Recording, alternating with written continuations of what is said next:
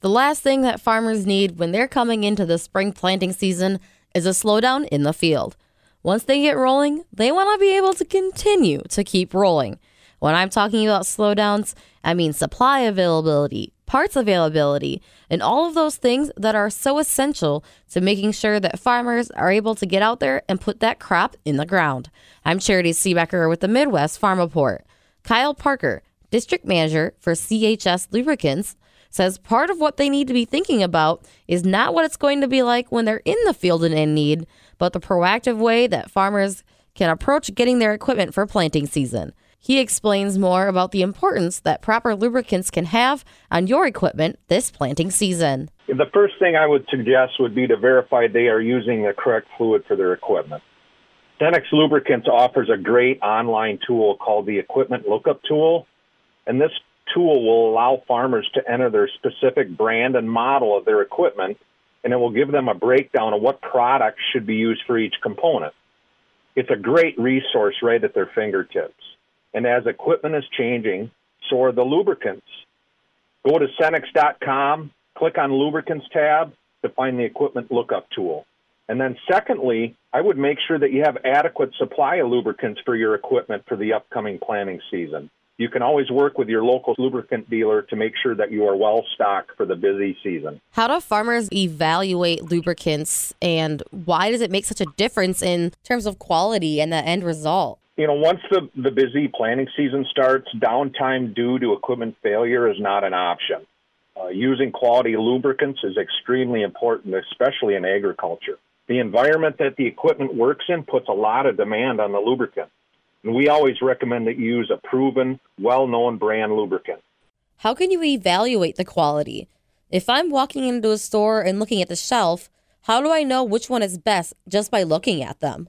Well, the first thing you want to look at is the specifications on the label. There are different specifications. For example, diesel engine oil should meet the API CK4 specification. That is the latest diesel engine oil specification. And any quality lubricant is always going to meet those API specifications.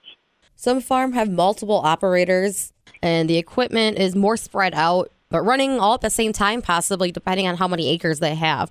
And so it really comes down to those operators being extra aware of the quality of that equipment. How can farmers stress to them to really be prepared and know what to look for so they're not having to wait for problems to happen to start thinking about solutions? Yeah, this is a common scenario, and it can be challenging when you have multiple pieces of equipment running simultaneously in different geographies. But it comes back to verify that you're using the right lubricant first on every piece of equipment, and then to make sure every operator understands that. Secondly, having adequate storage and easy access to those lubricants make it easier for everyone during the busy season and really can help minimize mistakes like putting the wrong lubricant in a component.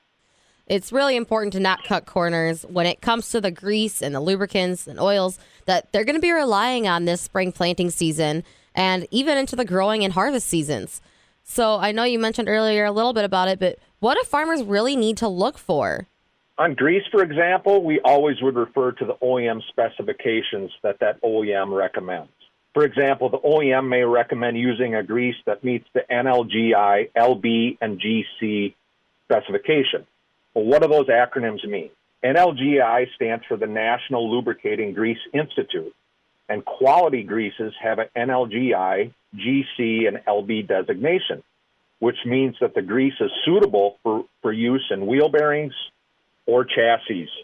How is the supply chain affecting the availability and time of farmers getting the necessary products they need, and even the price of them? Like everything else, the lubricant supply has faced some challenges the last couple of years. However, the overall supply chain is much better than it was in 2020. For example, base oils, which make up 80 to 90% of a finished lubricant, are in very good supply in the United States right now. And as a result, some lubricant companies have announced a price decrease for their finished lubricants. On the other hand, the grease supply chain is still seeing the effects of the COVID pandemic and other challenges in manufacturing. The best recommendation is to work with your local lubricant dealer to keep them informed of your lubricant and grease needs and always plan ahead. What tips do you have for farmers this spring planting season to be best prepared? Having a good maintenance plan and sticking to it is always a good place to start. A good maintenance plan can help the producers stay on schedule with the oil changes and the oil sampling that they may need to do. By taking routine oil samples, you can help minimize catastrophic failure before it occurs. As always, you can reach out to your local lubricant dealer for more information. Always make sure you have adequate supply at the farm, in your shops or in your mobile storage systems, and just communicate that with your dealer so that they make sure they have what you need when you need it. That was Kyle Parker, District Manager for CHS Lubricants. To learn more, go to chsinc.com. From the Midwest Farm Report, I'm Charity Seebecker.